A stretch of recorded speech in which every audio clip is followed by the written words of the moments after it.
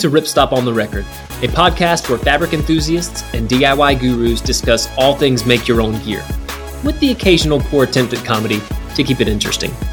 I'm Kyle Baker, the owner and founder of Ripstop by the Roll, and we're excited to have you listening. What's up, everybody? Welcome to Ripstop on the Record. We have two new voices joining us today.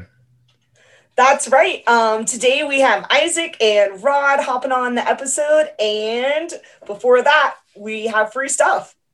That's right. It's Free Fabric Friday, and we've got Hunter Green 1000D Cordura. We have 4 yards total, but 2 different shipments of 2 yards, so double the opportunity to win. And we're also still hiring for a production manager. So if you're curious about that, hop on over to our website, careers. The listing is there. And we should have new products coming out shortly. Lots of fun stuff to be released in the next few weeks. Absolutely. Other good things to learn, but you'll hear that at the outro of the episode. But first, there is somebody that you'll meet later, but they were kind enough to bring our beer today. So Isaac, can you tell us what we're drinking? Hey, everybody, this is Isaac. Today, I brought an American Imperial Stout from Brewprint in my hometown of Apex, North Carolina. Love it. All right, let's get this can pop and pop this episode off. All right. So we mentioned him earlier, but we are meeting a new voice on the podcast today. It's an internal episode. So we're talking to somebody that's never been on, but he might be our most loyal listener. We're talking to Rod. So this episode, we wanted to focus a little bit on bushcraft. And I learned that Rod is really into bushcraft and has a lot of knowledge to share with us. So for everybody listening, we're taking an intro attempt at this because when Avery and I were thinking about it, we're like, as it comes down to it, we don't actually know that much about bushcraft. So first, before we dive too deep into it, we would like to know a little bit more, and Rod is going to help us with that. So Rod, we're really glad you're here. Thanks for joining us today. Thank you. I'm glad to be here. I greatly appreciate you guys doing this. And Mom, if you're listening, I made it. There's a familiar voice that you'll also hear in this segment. We have Carter back with us, and I'm not sure what the dynamic is entirely, but I know that I think Carter needs Rod for support, but Rod asks for Carter support. So all in all, I think it's going to be awesome. But Carter, I'm glad you're here again. Hey there. I'm sure everybody's really happy to be hearing from me. So glad to be here, and I'm glad that Rod and I have a symbiotic relationship.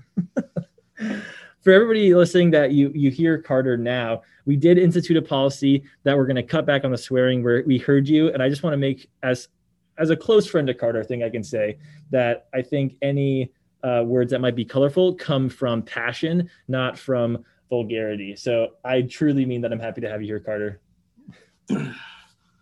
You're darn tootin' right, you are. All right, Rob, let's jump into this. Bushcraft. I had to Google the initial definition because although I know about it, I was like, I would like to get a more textbook. And it was simplified as skill at living in the bush. Didn't give me as much of a definition as I was hoping.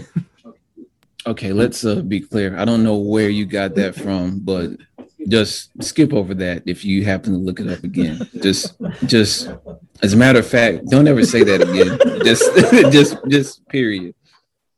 But simply put, bushcraft, woodsman, it's literally skills that you need to survive in the wilderness, not just survive, but to thrive in that environment.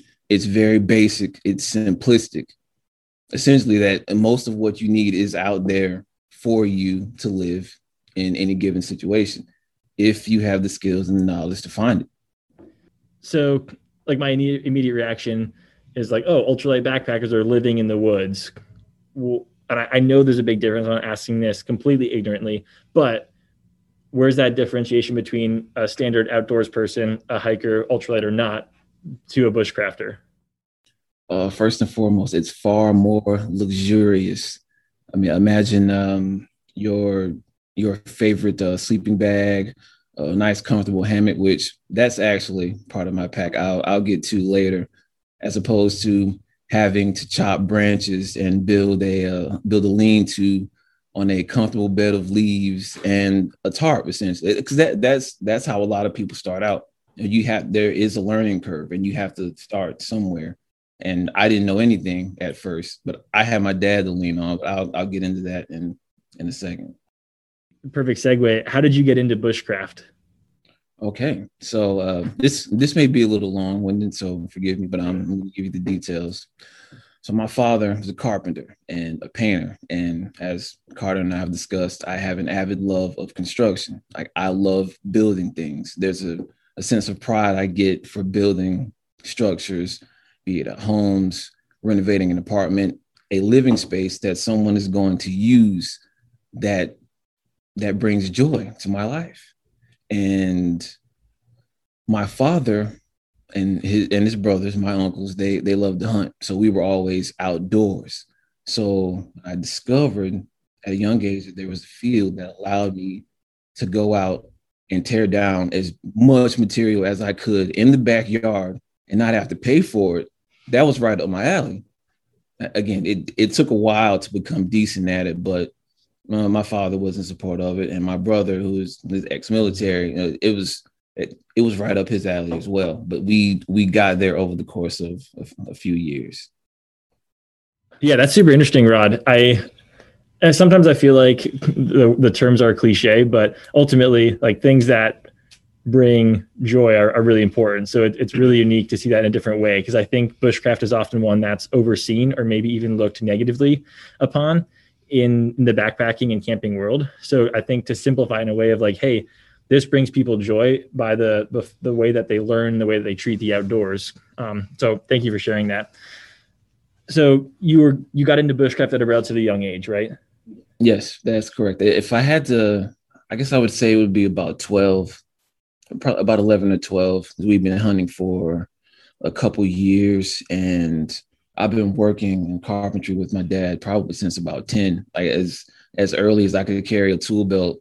And I probably shouldn't say this, but run a saw without chopping my hands off. I still haven't mastered that one. I mean, you've done well for yourself. You work with rotary cutters every single day, and you still have every finger, as far as I know. That is true. That's so far. Yeah. One thing I just wanted to point out, which I think is really interesting about our team, is that, as you guys know, we're a small team, close knit, but I think that one thing that kind of unites us all together in a way is that we all have a love of making something, right? And I think that's really important. It actually struck with me whenever you were saying, Rod, that building things brings you joy, right? And I don't do construction. I mean, I can barely hang a TV, but I can make a backpack. And I can identify with you. I think we all share that in some way, where I know exactly the feeling that you're talking about. And I just think that that's really interesting, even though that it manifests itself in such a different way. It's pretty cool to see that. And I bet if you took every one of our employees and we sat down and we talked to them, you would find something about their personality that involves being creative or making something for yourself or others. But yeah, anyways, that was just kind of struck me when he was saying that. I was like, whoa, that's actually really, really cool. Absolutely. No, I couldn't agree more. There's something else I want to touch on. You said I really appreciate making something for somebody to live in. How do you think, so as that pertains to bushcrafting, I don't want to compare camping and bushcrafting as antithesis of one another, or as it's a versus, but more of a comparison. I think people can understand camping already, but a lot of people maybe don't understand the bushcraft side. People talk about going into the backcountry and getting into the tent and being like, oh my gosh, like, it feels so homey, it's so cozy to get into a tent at night. What does that look like in a bushcraft sense, where you set up your lean-to or whatever it is? What does it feel like to get into your handmade shelter at night? I mean, what is the proverbial ideal scenario for someone that goes out into the woods looking to build a shelter? Well, first and foremost, you can actually make a fire. Now, whether you're using a knife and a magnesium stick, or you're actually using a bow and drill, which is incredibly difficult, even with ideal conditions, tinder and adequate materials, that is incredibly difficult to do. And I still haven't mastered it myself. I mean, if you look at my bag right now, I'm pretty sure there's a magnesium stick in there and a couple knives, just because I haven't mastered that. But I guess if I was going to start with comfort, for me, I like being off of the ground. It's easier to to add consistent, even insulation to keep the body warm, unless it's like the middle of summer and it's just warm anyways. But it's a survival scenario, depending on what you're around, snakes, fire ants. There's a lot of creepy crawlies out there that not a lot of people may be comfortable with. So being off the ground is always best for me. But a nice platform between 3 or 4 trees, if I can build a wedge of large branch in there. I may have to do some sawing, which I'll talk about that a little bit more later. But that's ideal comfort. As long as I have a platform, nice insulation, and something to put over me, I'm fine. Simple roof. If it may rain, you always want to be prepared. So usually a tarp, or in some cases a hammock. And a tarp is just a part of my pack anyway, whether I set up a ridge line and just like hang it over and put some stakes down just as a precautionary measure. You don't want to get rained on at 2 a.m. when you're trying to sleep. Yeah, that's always a bad time. So you mentioned your pack there. I've been lucky enough to see Carter's pack, which is a sub 9 pound ultralight pack. I don't even know where to begin with a Bushcrafter's pack. I know it's probably a lot, but what does your pack look like? What's in there? Oh, right now, considering we're in the COVID era, no pun intended whatsoever. I'm extremely serious about that. I haven't been out in a while, so my pack items are a little out of date for my specifications, but I have 2 packs, each of which have 2 different folding saws, which I may need. I prefer to have them, but the saw on my Swiss Army knife can take care of, I guess, up to like 3-inch branches, but anything larger, depending on what I have to work with, I would need a bigger saw. So I have a folding saw, a couple different water filtration systems, the life pins. Like if I'm near a river or basically a larger body of water, then I'll use one of those. The life pins are considerably smaller. You don't really have to boil the water, so to speak. It's layered filtration, so it should be ready to go after a few minutes. Whereas if I were near a lake and I didn't have that, it was just a canteen. I got to get a fire going and kill as much of the bacteria in there as possible. It's a canteen. I definitely have my fire starters, a couple knives. I have an 11-inch Rambo knife, full tang with saw back. Like I like saws, man. Like I'm usually cutting down a lot of wood. My cordage, actually, now that I've said that, so there are 4 or 5 C's of bushcraft that I feel like everyone tries to adhere to. You have your combustible materials, anything you need to get a fire going, basically, whether that's a fire starter and a knife, or you have the materials to make a bow and a drill. And you have your containers, food storage, water filtration, what have you. Then you have your cutting tools, which I obviously am a fan of. Cordage and coverage elements, be that your simple rustic tarp, if you have a hammock, something to aid you in your search for shelter in the event that you're in an area that provides limited materials and you don't want to die. I want to run over that one more time because that was super interesting. The 5 C's, 4 C's, your combustibles, containers, coverage elements, cutting tools, and cordage.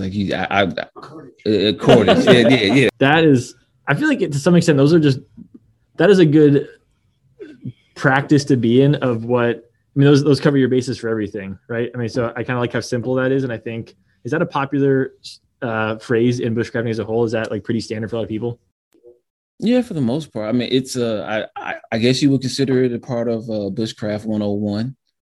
Again, there are plenty of survival courses out there that you may be able to find in your area. You may have to drive a little bit. It's not as popular as you would think, but there are places and there are resources you can learn that. There are books. I didn't refine the skills that I have refined by just going out with my father. It's like you have to do your own research, and most of it, practically all of it, was trial and error. Yeah, so I think one thing that sticks out to me again is, like, as some of you may know, and if you don't, it's probably because you had to turn off the podcast when I was talking. I am an ultralight backpacker. I'm super into gear, functionality. I think my ethos that comes from my friend is flexible minimalism, right? Like, whereas I view bushcrafting as like pure minimalism. I can see myself maybe like trying to do that because I think that those skills are really important. But the thing that I can't stop thinking about is, like, man, he keeps saying stuff about magnesium, but my Bic lighter is so wonderful. Like, I'm trying to put myself in the position of, like, I think maybe what needs to happen is we're just going to have to go out on a little bushcraft adventure or something like that. So, and then vice versa. I think it'd be cool for me to take you backpacking with, like, the gear that I have, and it'll feel like you're in a hotel, five-star hotel. But I do think that it's interesting that, and I don't know if you know this, but in the ultralight community, bushcrafters are made fun of. Like, that's like a thing, is to be like, oh, well, they're carrying like 17-pound logs on their backs and stuff like that. Like, that's a common thing. Or like, for instance, you mentioned like multiple saws. Like, all I carry is like a pair of titanium scissors. Like, I don't even have. So, and you guys, if you could see Rod's face when I said that, he looked like the most disappointed father after his son just struck out. Looked like his son just struck out on like a high change up that like anybody could hit. That's what he looked at me like. But anyways, yeah, I think that we should, this inspires me to like want to go out and do those things. 'Cause I have some of those skills, obviously, because those things overlap. Backpacking and bushcrafting overlap. But I kind of want to do that now, like, real bad. So let's go tomorrow. So in response to like everything that you just said, again, I feel that I need to reiterate that there are varying levels of skills when it comes to this. If you need a big lighter to get a fire, there's nothing wrong with that, man. It's in some way, shape, or form, as long as you're using some of what's around you. I mean, you can go out with a hammock and a big lighter, and that'd be fine. And at some point, like, I'm not sure if you like do any fishing or like, whether you have like MREs or something like that, but there has to be some component that is solely based in the simplicity of nature. It has to be something that you can find out there, but I don't want you to go out there and get hurt. I don't want anyone listening to just assume that you can go out with nothing and everything will be okay. It must be taken seriously. And, for the record, not like very few bushcrafters are these bearded, like, weirdos that go out into the woods at night by themselves and make all these noises, and they're just cutting things down and they're playing with knives. No, I know it sounds funny because considering that I'm a minority, I've mentioned this to my friends and it blows their minds. Like, I've had so many jokes cracked about it that it's not even funny anymore. But it's something that I come across a lot. And again, when I started out, there were a lot of disappointing days spent trying to make a fire. Like, I literally thought, I see it on YouTube, see it on TV. I could figure that out. Well, I did after about 600 reps. No BS. It takes dedication unless you're going to go to a school and take a class, which there's nothing wrong with that. It's far more efficient than what I did, but I enjoyed learning the way that I did. And I'm not saying that like my skills are superior because I learned them on my own, and I'm nowhere near the most experienced. But I think you guys are being quite generous with that introduction that you gave me, and I appreciate that. But there's varying levels of experience, man. It's as long as you have the will to learn, anybody can do it. I think one thing that is interesting to me, and the reason why I responded the way that I did is because in my experience of the ultralight backpacking community as a whole is very, in my opinion, of course I love it, but that's because I'm a part of it, right? Is not always the most inclusive of others, and I'm not talking about anything like that, but what I mean is that, for instance, my initial thought is like, well, I want to use a lighter, so like bushcrafters probably wouldn't accept that. But I think it's cool that what you're saying is that, hey, no, it's not like it. It almost seems like you actually defined bushcrafting right there, which is really like it's being closer to the simplicity of nature. Like that's what it. No matter, and there are varying levels to that. There's not just like, oh, like for instance, ultralight backpacking is 10-pound base weight. If you're over 10 pounds, you're not ultralight, and like that's a thing. So that's the different side of the aisle, I guess, is like I just think it seems really inviting that like what you're saying is basically like, hey, do what you got to do to have a good time, but just keep in mind that the reason that you're going out is to simplify your life and like admire what's around you. Absolutely. And I have complete and total respect for that. As a matter of fact, when you showed me your loadout, like this guy, he literally had a spreadsheet of everything that he put in his pack, like multiple packs and the weights, and it was categorized. It was incredible. Like at best, I probably have 13, 14 items, and a few of them are interchangeable. And that's incredible that you can do that. And it's effective, and it's still ultralight. Because I feel like I'm in decent shape, so I've never really taken into consideration my pack weight. Yeah. But I'm also not hiking 30, 40 miles. Yes. Like by choice, I should say. If it was, if I needed to be extracted, and we were traveling somewhere and there was a crash, God forbid, or we got lost, that's a completely different scenario. And more often than not, I would try to keep moving as much as possible with the daylight that I had and get the terrain. Because I don't carry any climbing gear. Like I'm not a climber. So like in my pack. So if I'm somewhere and elevation is something to contend with, my pack's not going to cut it. I'm not climbing down with paracord or am steel. Like that's not happening. So there are 2 points I want to wrap up with and be respectful of everybody's time. One, I've been listening to this podcast about finite and infinite games, and I feel like this is a really interesting comparison between Carter and Rod here, that in the ultralight backpacking world, I think a lot of people treat it as like a finite period of time. Like you have an exact number of days you want to be out or exact amount of miles you want to complete. And the way you go about your tools and your setup is to complete that task as generally as rapidly as possible, where I almost feel like bushcraft is the opposite, where it is in a lot of ways, it feels like an infinite game where you are there to be sufficient. So to that, my question there with that is, Rod, is I know what a hiking trip looks like. I know what Carter, like he's planning an outing, I know what that looks like. It's like, it's this many, it's this route for this many miles. I'm averaging this many per day. He's very calculated. What does a bushcrafter's trip look like? Is it open-ended? Is it like, yes, I'm looking to do 40 miles. What does that look like?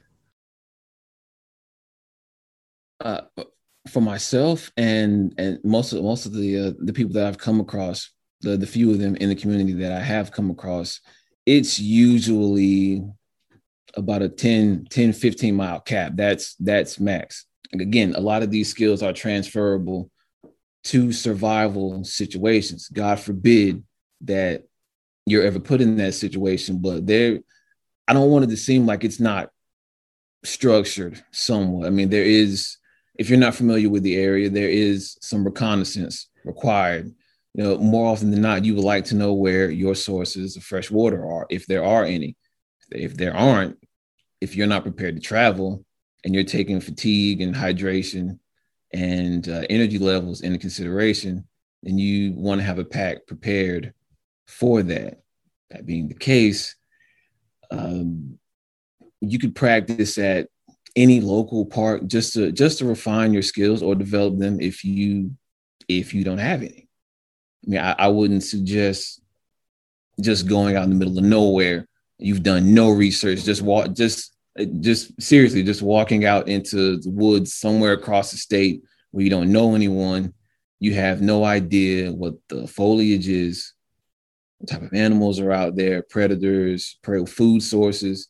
That's if you're into setting deadfall traps and things like that. It's a massive wealth of knowledge, and it's always better to keep in mind your skill level and prepare for that, for the practice, which again, the end goal is to be able to survive in those conditions, in that scenario, to reach extraction if need be. And to reach that goal, it requires practice. So you structure a trip to replicate those in-game situations, so to speak. I like that. And I like how you once again mentioned that it doesn't have to look the same for you as it does for another bushcrafter. You know, so like in my experience, this is what bushcrafters have done. But I think that's a really good point to not limit ourselves. Not like, oh, you have to be a bushcrafter if you do this, or you have to be ultralight only if you do this. It's okay to have parameters, but not to be exclusive. So I like how you mentioned that. So to move things forward, bushcrafters like ripstop by the roll, from what I can tell. We carry things that people really appreciate. What type of materials, fabrics, components do we carry that you yourself appreciate, or that you recognize that other bushcrafters have really appreciated? There are two that come to mind immediately. One, like I'm a fan of the netless hammock, especially in the 1.0 monolite. It's super light and it's insanely comfortable. I cannot stress that enough. And before working here, I had prior knowledge of AM steel. It wasn't like years back, it wasn't as easily available as it is now. But for the longest time, there had been a debate between whether or not, like pack wise, paracord or AM steel. I'm not sure if you guys have ever used paracord for like lashings. Okay, so paracord has a rating. Like most commonly, I think it's like 550. Yep. Paracord is flexible, can be cut, so on and so forth. I need to stress this. It is not abrasion resistant. I cannot stress that enough. Whereas AM steel is. You don't want to hang a hammock using paracord. I would prefer going with AM steel. I almost to the point where I guess the real issue was that AM steel was harder to knot, even though it floats and it's far more durable. Like I'm not even going to get into the tensile strength, but it's just harder to knot. So using it for like lashings and like shelter is a bit more difficult. You could use alternative knots like a grandma's knot, or a series of loops, so that after you're done with the shelter, it's easier to retrieve those materials instead of having to cut them. But I love it. It could literally be a lifesaver in the right scenario. And even if it isn't, I'd rather have it and not need it because it's super light than need it and be screwed. AM steel 1. What's your second favorite? Sorry, you said the monolite hammocks. My bad. I was trying to think of another one because again, I am someone that was always opposed to making his own gear, which in the future I'm going to be leaning on Carter a lot for, because he gives me a lot of crap about not in a good way. He gives me a lot of crap about not making my own gear, and to his credit, he has a point. Practically every pack I've ever purchased, there's always something that's a little off. Maybe this pocket could be bigger. Maybe this zipper could be in another place. Maybe there could be a zipper here and not be wide enough. I hate these straps. It's like so on and so forth. Like I feel like there's no perfect pack that I've purchased. A lot of them have been like phenomenal and they serve their purpose, but so I've never really found one that was ideal, one that I would love to carry each time going out. So perhaps I can make one. That may be something for Carter and I. I like it. I'm going to leave it at that. Carter, glad you were here with us.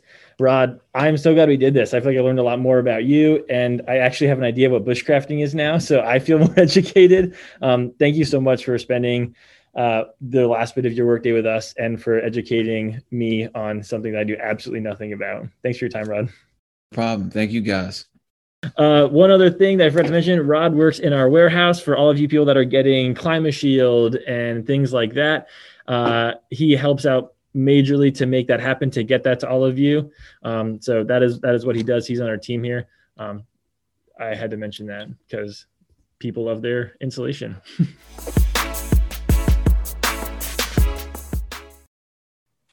So our other new voice on the podcast today is Isaac. He is a new addition to Ripstop by the Roll, and we just wanted to bring him on today to tell us a little about himself and what he's going to be doing here at Ripstop. So welcome, Isaac. Nice to meet you, Avery. Hey, everybody. Thanks for having me. I'm excited to be a new addition to the Ripstop team. I am currently a senior at NC State University. I'll be graduating in May, so I'm kind of doing this working thing while finishing up my degree. But I'm similar to Rod. I definitely have more of a bushcraft background. Kind of started out in the ultralight community and then migrated to the bushcraft world. So that's definitely cool. I'm excited about that. And as far as the product coordinator position here at Ripstop, I am going to be in charge of making sure all of y'all have the opportunity to get some remnants and second remnants and looking for new products to add to the lineup at Ripstop. And I'm super excited about new things that are coming down the pipeline. Isaac's going to be on the podcast more. He's going to be a big contributor for us. He's going to help us make videos for kits and DIY tutorials and things like that. So you'll be hearing from and seeing a lot more of him. But because you're going to know him, we do this with everybody that comes along for the most part. We have to know a couple fun facts about Isaac. So Isaac, let's see. Can you give us 2 things about you that are fairly random? And we'll start there. We'll ease you in. Okay. So 2 random things. First off, I have attempted to summit Mount Washington in New Hampshire. In the winter. In the winter. Yep. In the winter. And second, I sometimes like to think that I'm really good at singing, but usually that's in the shower. And Kyle also thinks he's a good singer, so maybe that might not be random, but we'll have to have you guys record the new intro of the Ripstop podcast because he busted out that Prince song one time, and it was good.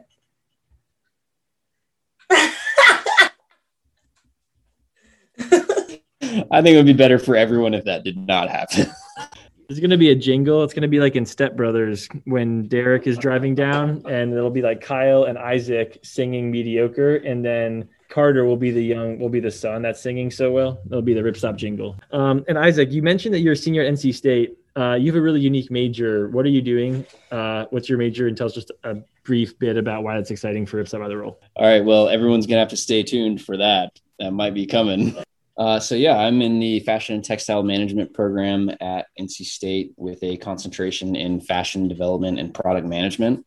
And that's just a lot of words to say that I kind of have a textile background, and it's a little more of a technical knowledge with a little bit of construction knowledge thrown in there. So I've done a lot of work with nonwovens and looking at weaving structures and just all kinds of textile related goods that I think will come into play a lot here at Ripstop by the Roll. Absolutely. For those of you listening, the consumers and our beloved people, Isaac's presence here means that we'll be able to get you more technical knowledge. We'll get you more experience, another person that has experience to bring in and share with you. Ultimately, we want to bring you more high value content more frequently. So we're pumped to have Isaac. Thanks for joining us. You'll hear from him a lot more in the future. You'll see him more. As always, let us know. I mean, this podcast is for you guys, and we like to talk about things that you want to hear about and you talk about. So let us know what you want to see, where you like this to go, and we're happy to make those adjustments. Yeah, and don't forget to like our podcast and subscribe. We appreciate all your support. If you have extra time and want to hop in and leave us a sweet review, we read all of them personally because we've only got one. So do that. We'll print it out. add it to a board somewhere in the office. It makes us feel good. And don't forget to hop on over to Instagram or Facebook for our free Fabric Fridays to find out how you can win some free fabric. But that's all. Thank you, Isaac, for sharing more about who you are, and Rod for sharing his bushcraft journey. Awesome. I like it. Thanks for having me, guys. Drink good beer, make good gear.